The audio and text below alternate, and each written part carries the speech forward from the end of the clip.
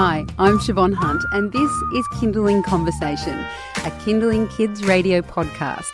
Just a quick note before we get into the next episode. If you haven't already, I'd love you to rate and review Kindling Conversation wherever you get your podcasts, or if you enjoy the episode, share it with your friends. All right, thank you, and on with the show.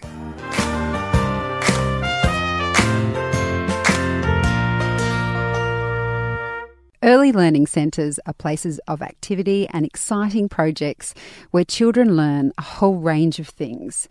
But what about respect for culture? One of the guiding principles of the National Quality Framework, that is, the framework that's used to assess the qualities of our childcare centres, is to embed a respect for Aboriginal and Torres Strait Islanders as the traditional owners and Indigenous peoples of our country. But what does that look like in practice? And how do educators teach something as amorphous as culture to babies and toddlers? I went to visit a Guardian Early Learning Centre that exists on some very important Indigenous land. We work on Gadigal land, we play on Gadigal land. Every day we come together to learn on Gadigal land. Yeah, so Barangaroo is a significant site, but it's also a very controversial site for Indigenous people. Priscilla Carmichael is the curriculum mentor for New South Wales and ACT Guardian Early Learning Centres. It's got a long history, obviously, and we want to connect the children that come to Barangaroo to that Indigenous culture, and so there's a respect and value built into everyday practice. We want to do that in ways with connecting with the Aboriginal community, by having Aboriginal educators in the service, and by taking the children out and about in the Barangaroo area so that they get to know the area where they come every day. While Barangaroo has special significance, Priscilla says that each and every Guardian Early Learning Centre has a commitment to connecting with the local Indigenous culture. Basically, any land that a Guardian Centre on is Aboriginal land. And there is an Aboriginal community, whether that is visibly seen by other people or not. There is Aboriginal ownership of that land and cultural connection to Aboriginal people to that land. So it's really important for our centres that they find out the traditional owners of the land on which they're situated and that they acknowledge those owners. So usually we seek that knowledge ourselves through either connection with the local Aboriginal community or trying to connect to organisations like local Aboriginal land councils that provide us with support in those areas. Our entire philosophy around education is supporting children's rights and upholding children as global citizens. So for our children in Australia, we can't really do that unless we're acknowledging, first and foremost, the rights of Aboriginal and Torres Strait Islander children. My name is Erin and I am the room leader of the nursery space here. So our nursery is an under one space. So they're all relatively young in care here. We used our yarning circle as an opportunity for them to still express that and communicate their ideas. And we recognise that a lot of these children are non-verbal in this space. So we introduced the tapping sticks as a way for them to still use call and response and contribute ideas. And you often see these children will respond really well. And they know as soon as somebody picks up the tapping sticks, that's when our yarning circle starts, and they'll come and join us in this space organically and naturally. Erin is sitting on the floor with babies who are still crawling all over her and dribbling everywhere. And while they are definitely attracted to the tapping sticks and colourful Indigenous paintings, I'm still not entirely sure how children this young can learn the principles of respect for culture. Priscilla says it all comes down to their philosophy on childhood. Our view of children from birth is that they're extremely capable and competent. Children learn more in the first 5 years of their life, and their brain develops more in that time than it ever will again for the rest of their lives. So we just see that those children's potentials as really rich. We see those children as not passive. We see them as active constructors of their own learning. They're constantly researching, seeking out information, testing out ideas. They might not be doing this verbally.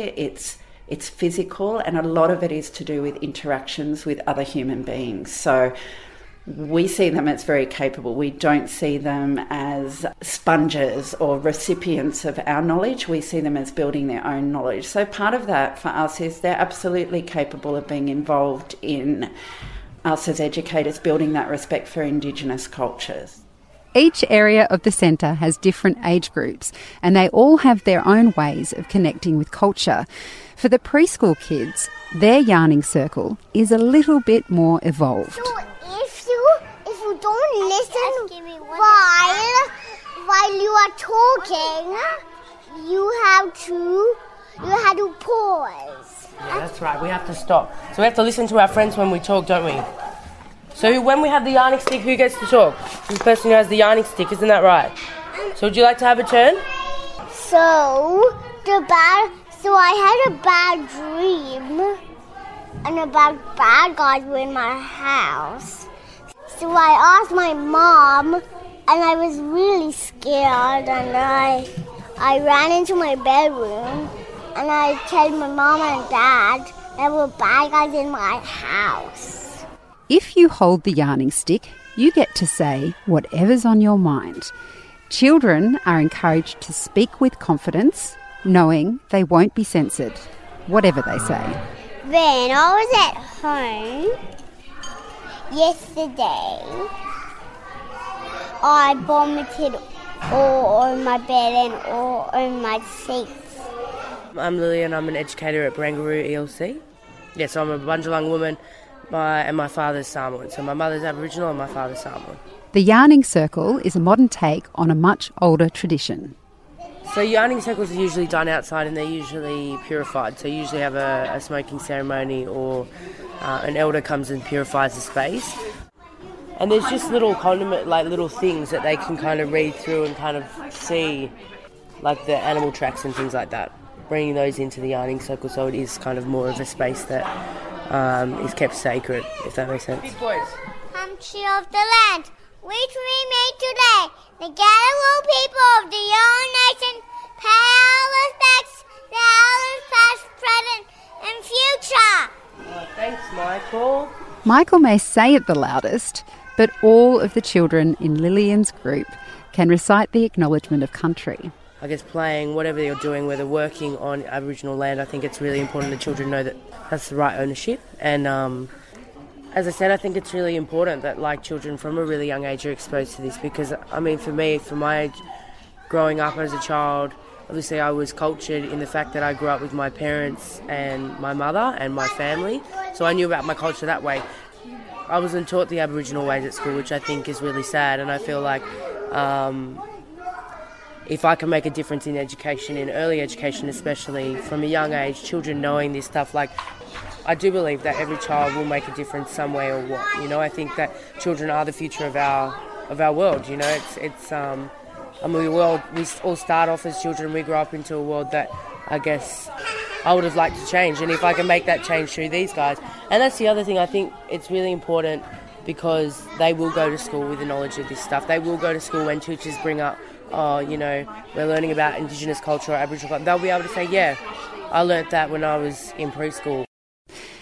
That was Lillian, the Indigenous educator with Guardian Early Learning Centre in Barangaroo. A big thank you to Chloe Flannery, the centre manager, and all the children and staff at the centre.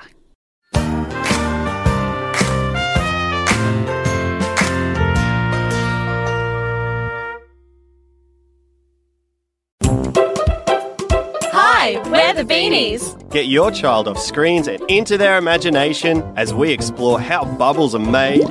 What's in a sneeze? Achoo! And what's with the weather today? Professor Know-It-All knows.